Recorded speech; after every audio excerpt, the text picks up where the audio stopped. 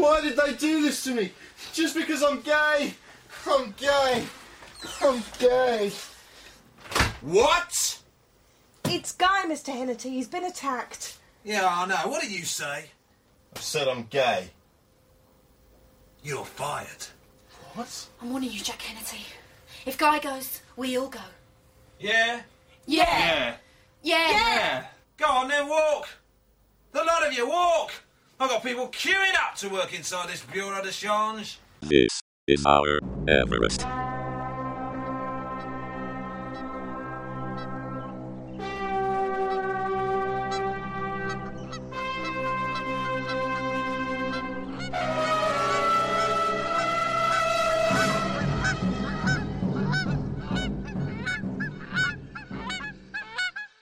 Greetings, culture vultures, and welcome to This Is Our Everest, the podcast that is sunbathing topless on the deck of a North Sea ferry. Albeit face down. Do I sound disappointed? Well, there was a frisson of disappointment there. And it's an issue that we'll no doubt come back to, because this week we have been watching Triangle. Yeah. The BBC's attempt at a glamorous soap. It's so stupid. I mean, immediately, it's so stupid. Their attempt at injecting a little bit of glamour and class and poise. A soap opera set on board a North Sea ferry. Yeah. Let's just be clear on, the triangle. The titular triangle is Felixstowe, Gothenburg, yep, and Amsterdam. Yes. Here's a fun fact for you. Actually, one of those lines doesn't run. No, I gathered that. There was no actual ferry from Gothenburg to Amsterdam, so they just kind of made that up. Yeah, it was really... It fitted their map. It should have been called Angle, but it wouldn't have been quite as good a programme title.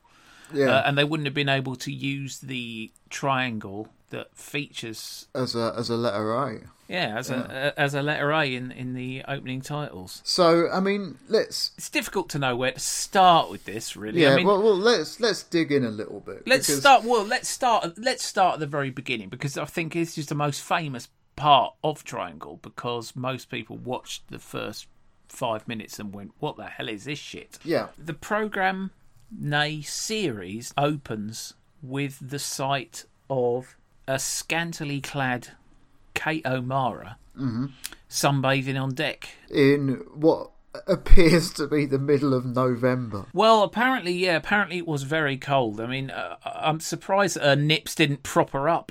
If it was above freezing when that was shot, I would be surprised. Out in the middle of the North Sea, stone grey. Yeah. I mean, here's the thing, okay.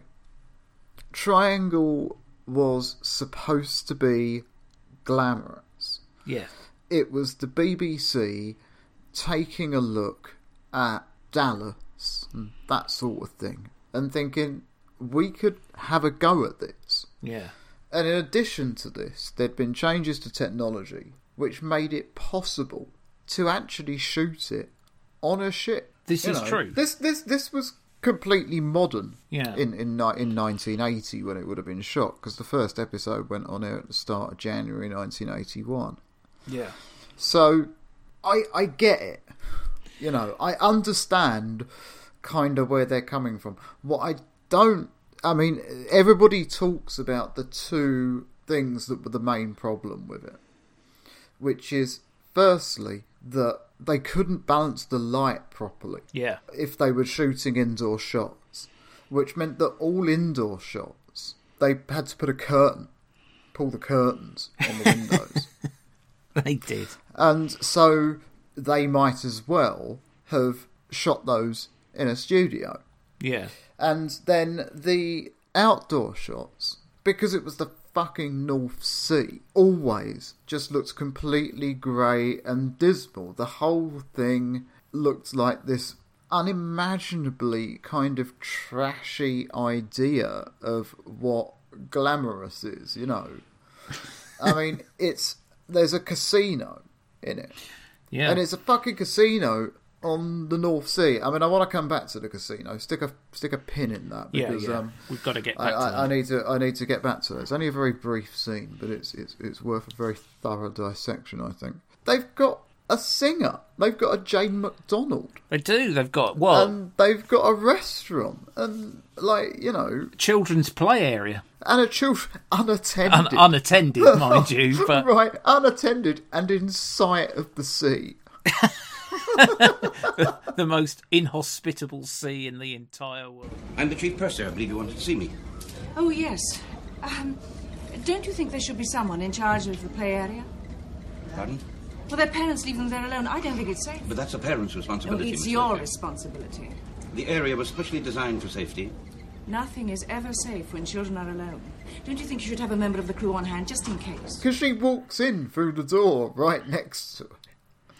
It's true. So they are basically that door that Kate O'Mara and some bars, 2 bars, I think it was, away from the North Sea. And when I say that, I don't mean the area, I mean the sea itself. Yeah, the old briny deep. Yeah, it was amazing. Yeah, but it's the thing is, I watched it all, and then I watched the second episode, and I know that you did too because you already told me. Well, no. And I've got a feeling that I'm going to end up going through every single episode that I can find on YouTube because I'm pretty certain it hasn't been released on DVD or Blu-ray. Pretty sure you're right there.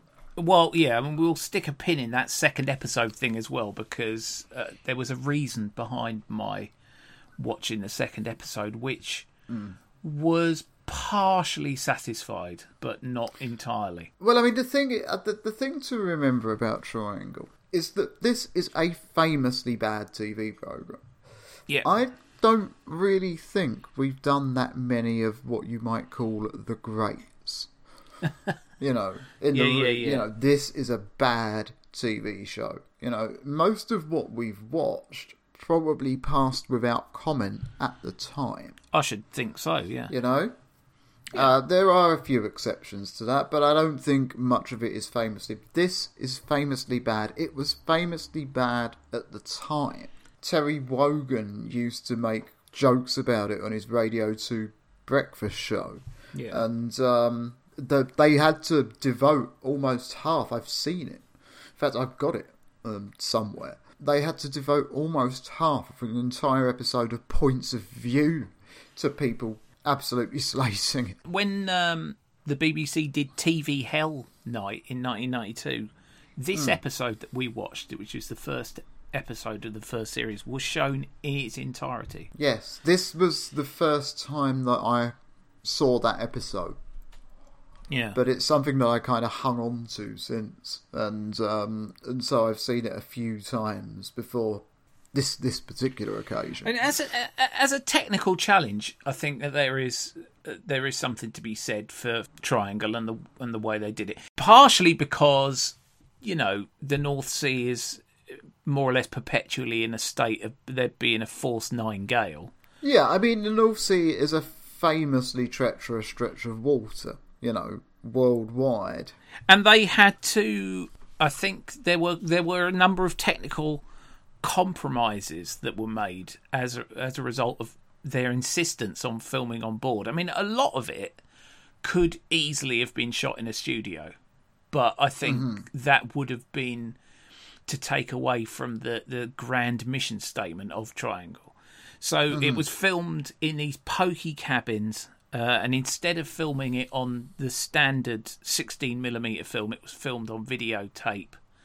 Yeah. And as anyone who had a Walkman knows, any form of movement with that sort of technology was liable to, you know, cause it to skip and jump and slow down or speed up.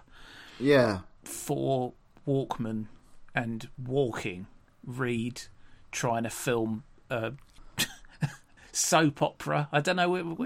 Yeah, it was. I mean, it was 20. On the North Sea. It was 24 episodes a series, so it was on for almost like half the year. You know. Yeah. And I think that if it had been successful, it probably would have gone to like twice weekly every year. You know, if it was never going to. Well, I mean, it was. I've got written here 23 sets of 26 episodes, and they cover approximately a third of a year in terms of this. So they must have been on, I don't know how many a week. 2 a week. 2 a week, maybe. Well, that makes sense. 5th of January to 1st of April 1981 was series. Yeah, there you go. So two a week, but then nothing until the 26th of April 1982, which is when series 2 began. So it's immediately lost its soap opera credentials. Yeah. Oh, yeah. I mean, that's the least of its problems, though, isn't it? Really. Oh, definitely. I wonder if they made 26 episodes per series because they thought they could sell it to the American market. Well, I mean, that would be hilarious. It's difficult to imagine that an American would know what to make of a North Sea ferry-based romantic drama. I mean...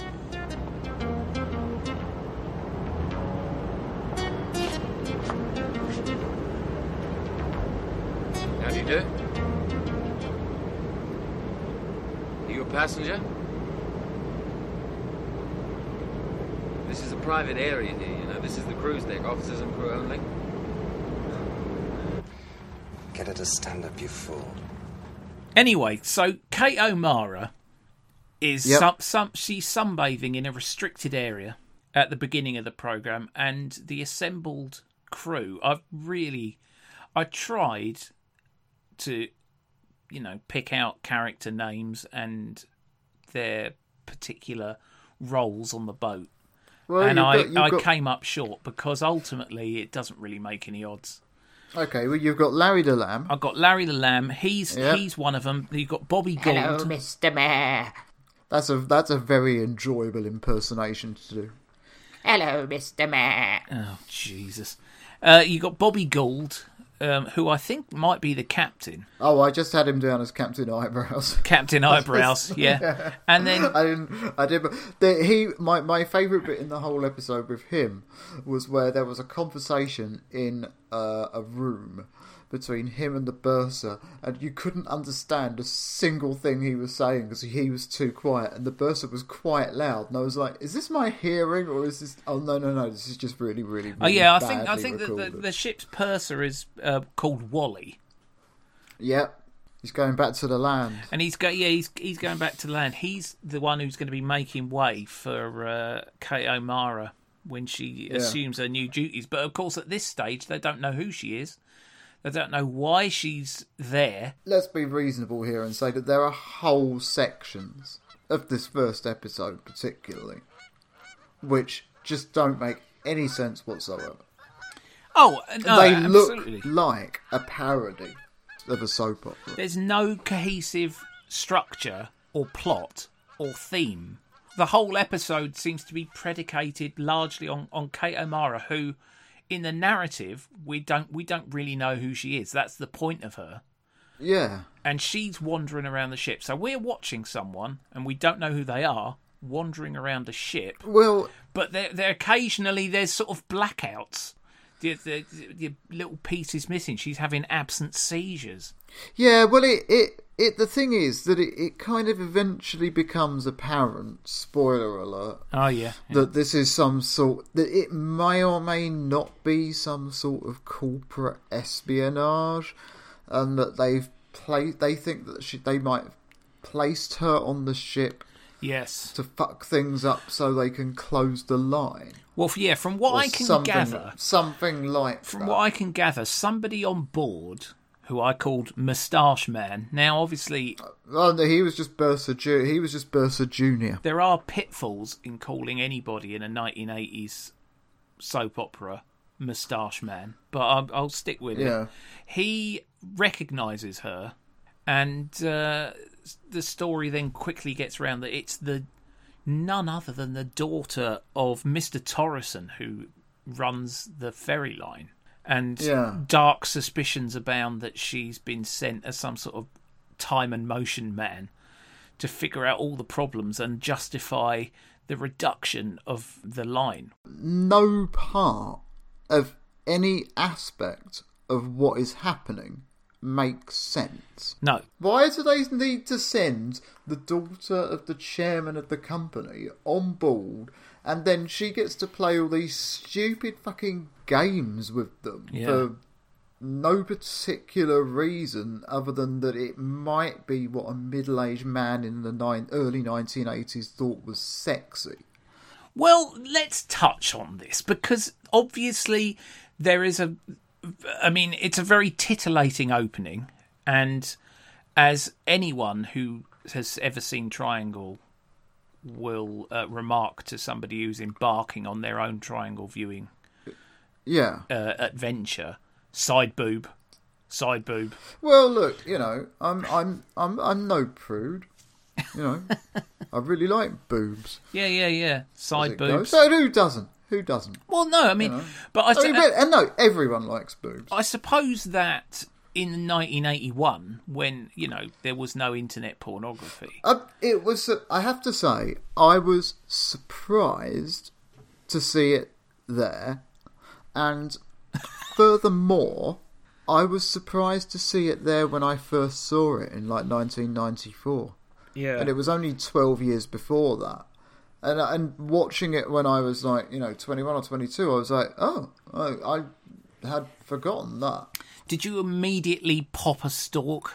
That's unlikely. Because I think the downside of it is that, yes, it's side boob and toplessness and idle titillation. Well, yeah, but it's also 41-year-old Kate O'Mara. Oh no, that's fine. There's nothing. I don't think there's anything wrong with Kate O'Mara. I think she looks pretty good. Yeah, no, I have no objections to her. What I have objection to is her being on the bow of a North Sea ferry with the grey sea, the dark grey sea, and the slightly lighter grey sky behind them. Yeah. And it looks like what it is.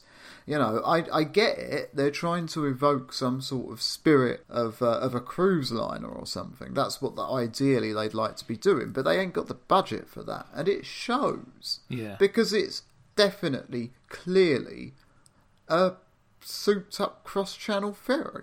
Obviously, a lot of it's built around relationships. And Kate O'Mara was very much the lead of this.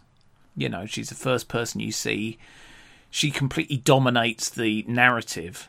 It was like a reverse Bechdel test, actually, because the entire episode was either stuff that she was doing or people talking about her. Well, yeah, but I think it was probably intended as something like a vehicle for her. She was definitely the most famous person in it by a very long way. Yeah. So getting her in to do it was quite a coup. She only actually lasted one series. Yeah, she did one series plus one episode, I believe, and then went off to do Dynasty. That's understandable in several different respects.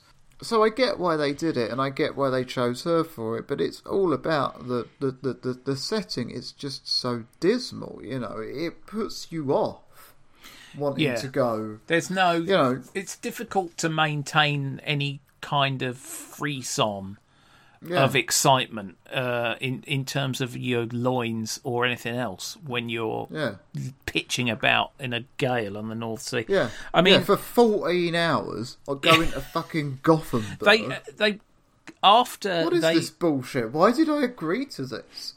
After they go from, they manage to dislodge her from the deck. There's a scene where she's in the restaurant, looking decidedly unimpressed with a plate of diarrhea. Yeah, well, she doesn't actually eat any of it. Well, I'm glad, because it's a plate of diarrhea. Well, I don't know what it was. It was early 80s food, wasn't it? But so, there were complaints. All early 80s food. She made some complaints about how the food was very much tailored towards the English palate. Than... she didn't actually taste it. Well, no, but it looked like diarrhea. And it's all very well for you to just go, it looked like diarrhea. Well, I doubt if it was actual diarrhea. No. I should imagine it was actual food. And I think that before she went off complaining... And again, all of this completely anonymous. Just some woman. Some person absolutely. On a boat that's being a bit of a shit. And it's only a fucking cross-channel ferry. Do you know what I mean? Yeah. This ain't the QE2. I mean, it probably wasn't diarrhea. And diarrhea doesn't normally have peas in it, does it? Yeah, well, so, like I say, before you get criticising, at least taste it. Again, this is another spoiler, but it turns out that she has done all of this off her own back rather than been sent by her father, with whom she is in fact estranged, it would later turn out. Mm-hmm. This doesn't in any way prevent her from causing a great deal of trouble. Indeed, most of the episode seems to revolve around her sticking her nose in where it's not wanted, and then the crew darkly scheming about chucking her overboard, which I'm not quite sure whether or not that was some sort of brilliant nautical joke. Is that what people in the boat business or were they actually seriously considering flinging Kate O'Mara in the North Sea? Well, you know that I have difficulty suspending my disbelief. That has come up before. And that particular siren started going off at the point at which nobody was like, okay, well, have we checked the passenger itinerary? Because there's somebody aboard this fucking boat who is refusing to say who they are to the fucking captain. And they're hanging around in restricted areas. Criticising the food. Criticising our food, completely and utterly unregulated child's play area. Yeah, how did they actually get on the boat in the first place? Because that person to me is a security risk. Yeah, it's a good question. And the fucking captain, in fact, everybody who's an employee on that thing, they have a responsibility to maritime law that goes way above their job. Yeah. And so the very first thing that should be happening there is like, there's somebody in a restricted area. Okay, well, you go and get rid of them. Okay, they won't move. Right, okay, we need to call security. Yeah. We need to let the police in Gothenburg know, and we need to follow the correct procedures because this is obviously clearly a risk. Well, I mean, to me, that seems perfectly fucking obvious. What try by just going over there and trying to sneak a peek at her tit? What are those fucking blokes like? I'll tell you what. Don't worry about this. Don't worry about the maritime safety protocol.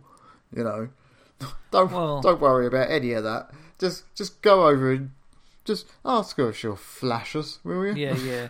Yeah. Now, there's obviously intrigue aboard this boat, and I think it's really stupid intrigue by idiots. I think the casino scene is very important towards this because obviously there's something going on there. There's something going on there between I wrote him down as Moustache Man brackets 2. Oh no, he's just the croupier. Yeah, and the cabaret singer. And they've obviously got something going on, and it becomes apparent in the second episode. They've got some sort of... he, at least, has got some kind of wheeze going on. Yeah. It's briefly hinted at in this episode. But you were very much taken with the casino scene, I take. Firstly, there's the croupier himself. Yeah. I know he should really be lastly, because I've gone straight to the star of the show.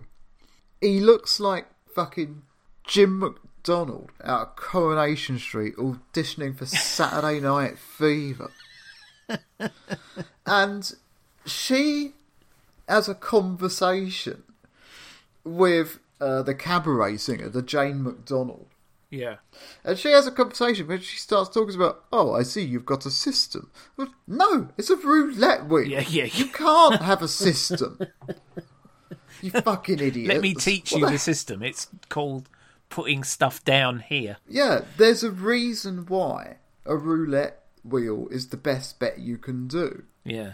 And the reason why roulette can go beyond any other bet is simply on account of that fucking snake eyes. Yeah. That's it. That is the sole advantage that the roulette wheel, that the house has. And that's why it's such a good bet to do. Especially if you've got You've a got system. a better chance. Yeah, you've got but you can't have a system for it because it's total fucking dumb luck. Oh yes, I've got a system. I put them on all the numbers from 30 up. What was Kate O'Mara wearing? It seemed to be a sort of velour bodysuit. A velour boiler suit, yeah. And then, of course, she wins. Of course. And of course she wins. She's covered about a quarter of the table. Well, that's her system. And that's her system. If you bet on everything, then you're definitely going to win. But then, when she does win, the croupier gets furious. And I'm like, that is not how a croupier is supposed to react in that situation. No. I'm certain they're not supposed to go, God, no. No. Fucking hell. I'm going to flip the table, cards and chips everywhere. My mortgage. Fuck you! You know. And so the whole thing just looks ridiculous. Like I say, it looks like a parody of it looks like something off the Fast Show. There you go. That's what it looks like. It looks like something off the Fast Show. And the bit that looks the most like the Fast Show is when they cut to her boss or the owner of the company. And we need to talk about Arthur Parker because Arthur Parker is. Did she tell you she was going on that ship? No, I know nothing about it. Not my job. What the hell game is she playing at? None anymore, sir. She's overboard, sir. Of course she isn't. She was green as a billiard table, Ian. They said she was. Jumped, they said. My name's Brian, by the way. Oh, I know what they said, Brian. I also know what they said it, Brian, which is why I'm here in the middle of the bloody night to try and explain what they won't believe, Brian. Now put them through and get me some coffee. Black, with coffee, please, Brian. He is, without question, my favourite character in this. He's got sort of Frank Butcher glasses. Yeah. He's got his gold chains. He's got his cigar. He's got the old shirt open to the waist. Yeah. He's got a very big desk. He's got a huge desk, and outside seems to be, I don't know, whether it's some sort of industrial estate or whatever. Yeah. But Arthur Parker, he's not having any of this. He's not having any of you slags messing with his boat. He's not. Yeah, I'll tell you who he is. For listeners who haven't seen the episode, or or who started watching it and fell asleep, or started watching it and are now on their way here to kill us. Arthur is he's Steve Coogan's character in The Bureau. He is absolutely, yes. The day-to-day soap opera. BBC Mandarins are bleating again, this time because their new soap opera, The Bureau, has just plummeted out of the ratings.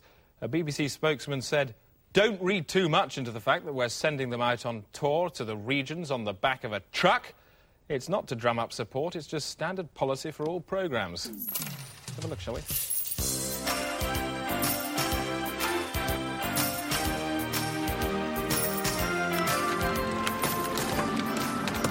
Maria? Yeah?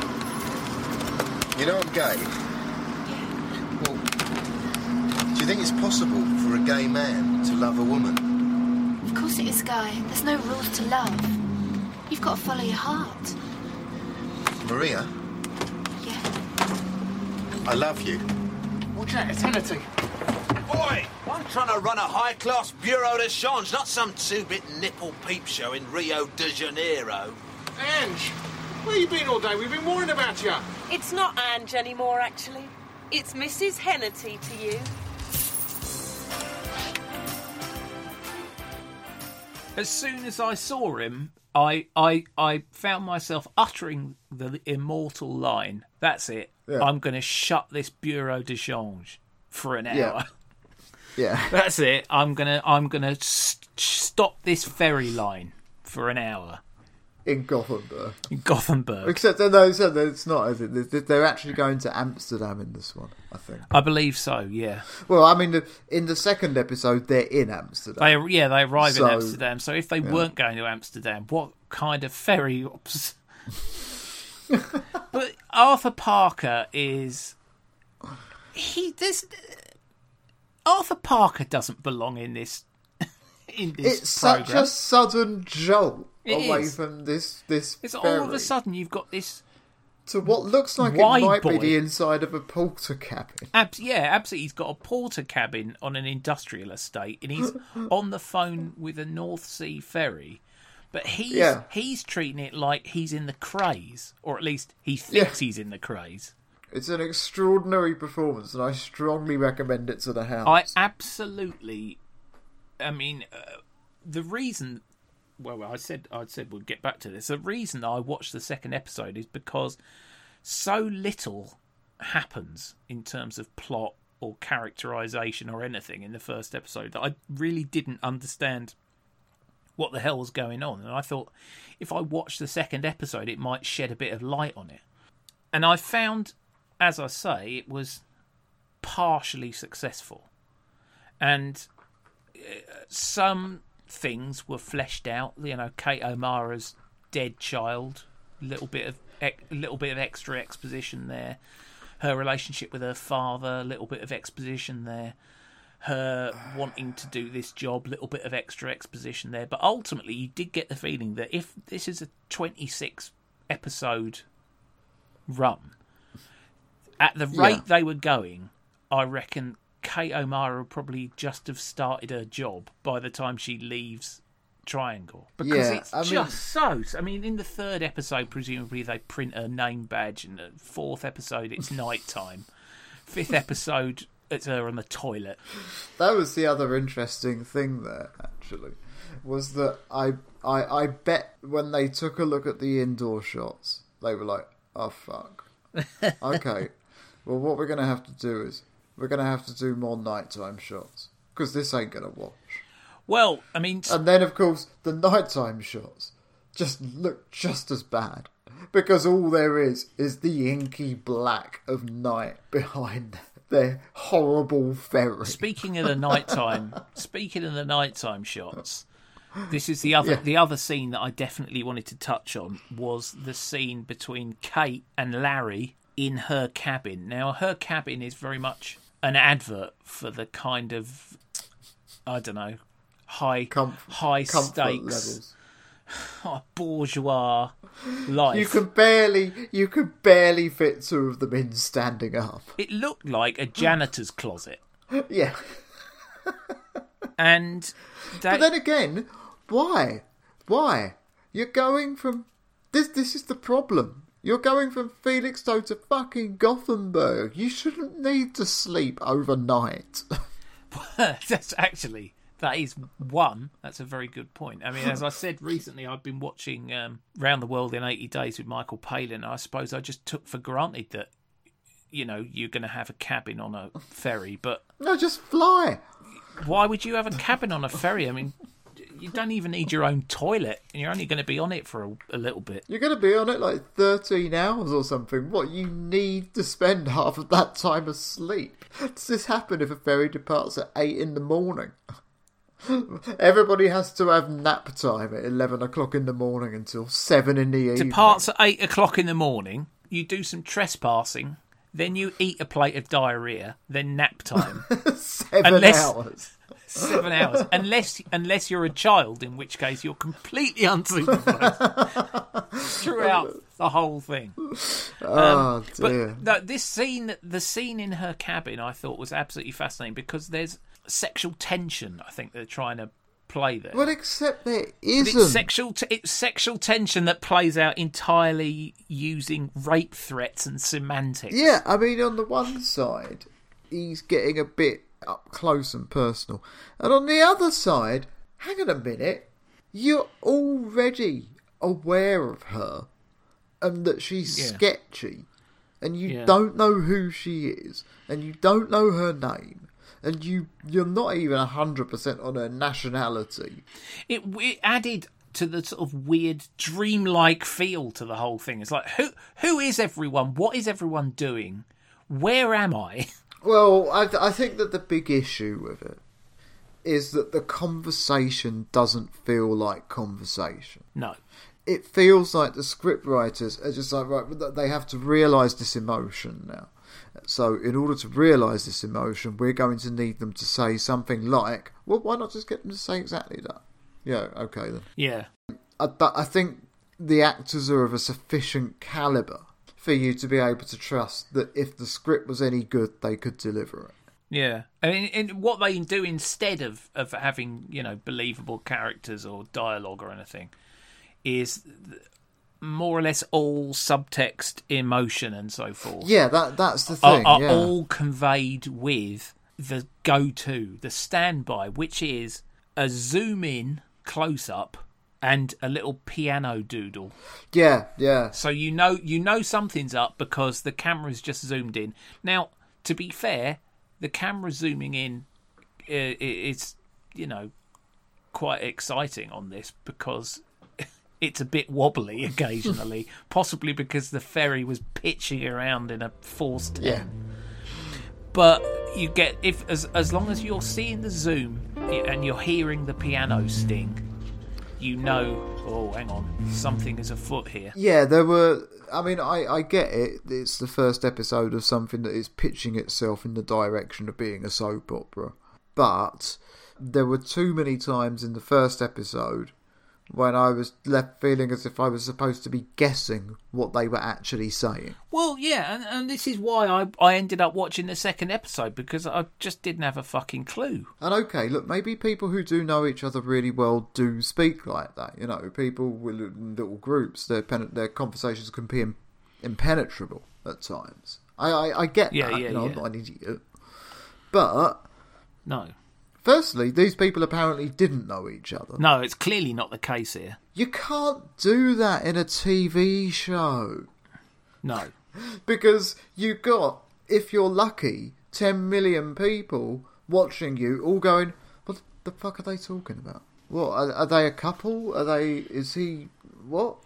Did they used to be a couple? Yeah. Do they know each other? Yeah. If they do know each other, why didn't he recognise her when she had her cans out on the deck? Yeah, and that happened, that must have happened to me 8 or 9 times. And this is in 25 minutes, you know, it's too much. It felt like I was having to do a lot of work. And it got quite good ratings. I think partially it got such good ratings because, one, Terry Wogan was getting enormous ratings and he was taking the piss out of it. So people were probably tuning in to see what he was talking about. Yeah. And then you've got a rump of people who are carrying on watching it just so that they can finally see, one, what the hell's going on, and two, Kate O'Mara actually assuming the role of Chief Purser, which takes place somewhere around episode 17. The way yeah, but I say, I don't, you know, I'll keep you posted as I inevitably plough my way through. Actually, I say that because you're going to as well. I know you are. There's nothing about it that is enjoyable apart from how bad it is. But the thing is, it really delivers on that. It's such a strange situation because in doing it the extravagant and luxurious way, the BBC actually guaranteed that it was going to look cheap and shit. Yeah, would you? If they'd filmed it at Pebble Mill Studios, as far away from any water as you could get in the UK, it would probably have been a better show and looked like a better show. Yeah. As it was, they've got everybody stumbling around. And when I say everybody, I do, you know, not just the actors, but also the crew. So, you know, the cameraman stumbling around. It's just... things are falling over. It's just don't watch it. Don't watch it. But because if you do, you end up watching all of it. Why should I suffer alone? There are many reasons why you should suffer alone. Shall we touch on creamy centres? The creamy centre. What have we been watching this week when we haven't been watching this bullshit? Well, I mean, for a start, I watched the second episode of Triangle. Same. Yeah. Right. Well, that's that one ticked off. Tick.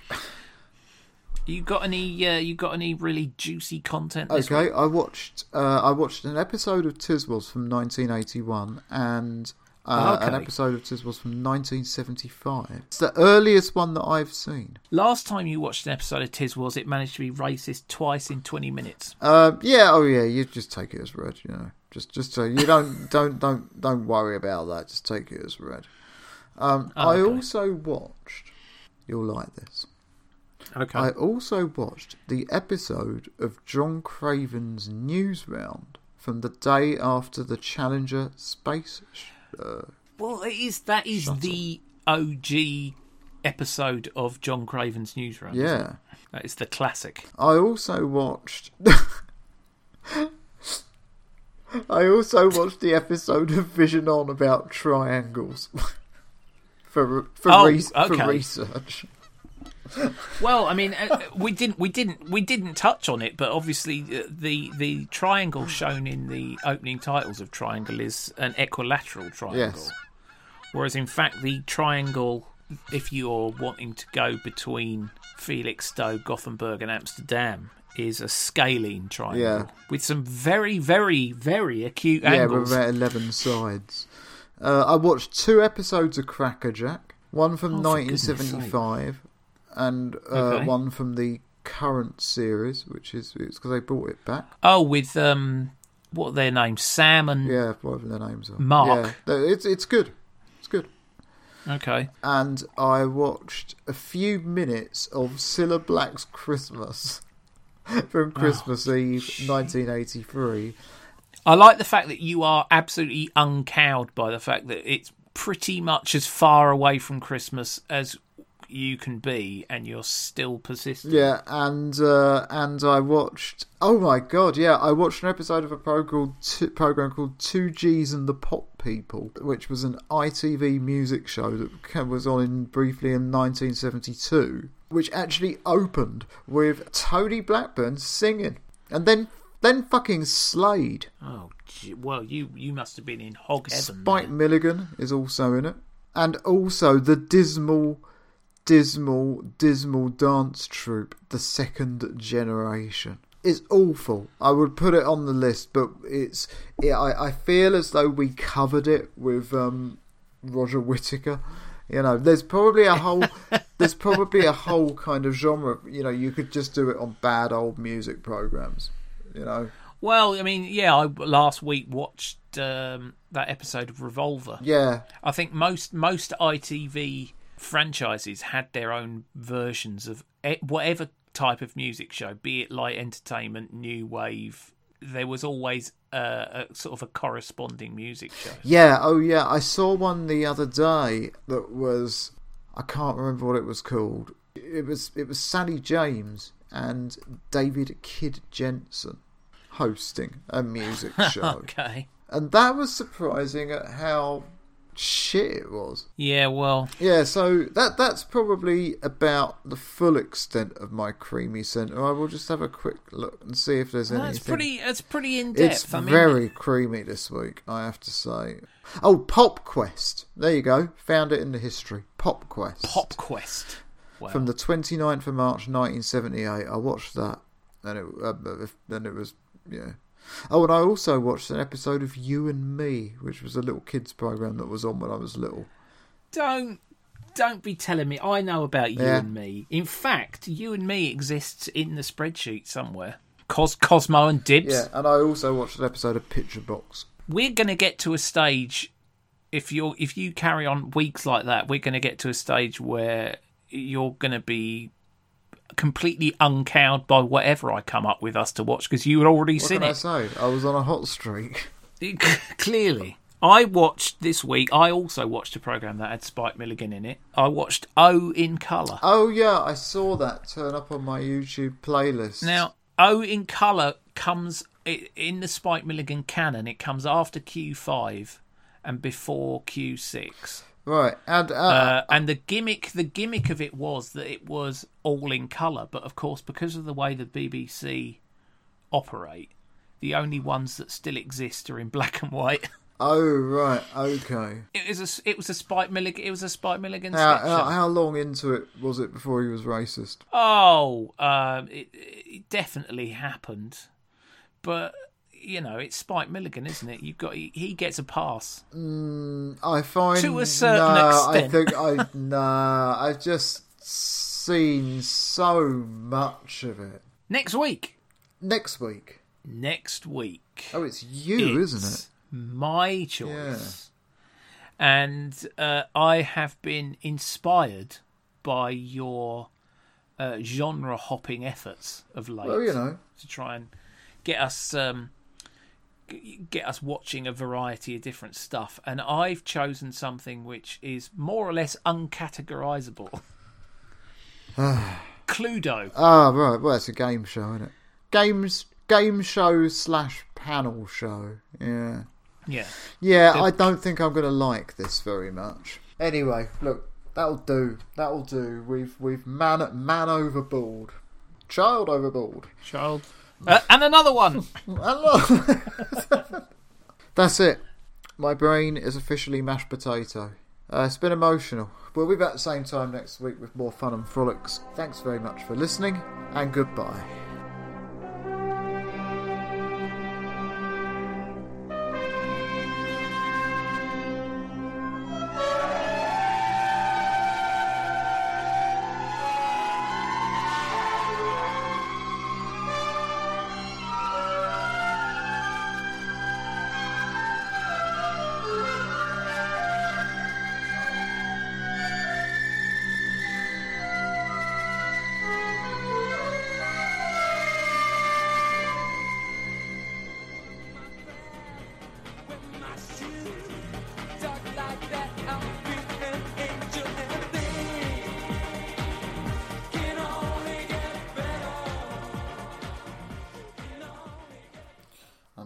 I'm just gonna wipe my glasses clean. With spunk.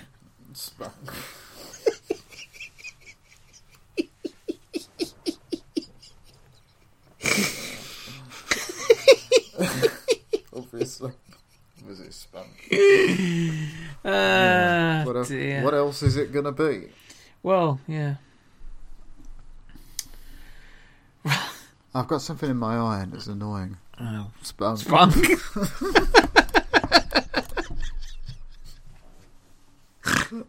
You would have thought the glasses would have protected you, but they do nothing. They do nothing. Well, not if it goes over the top and then.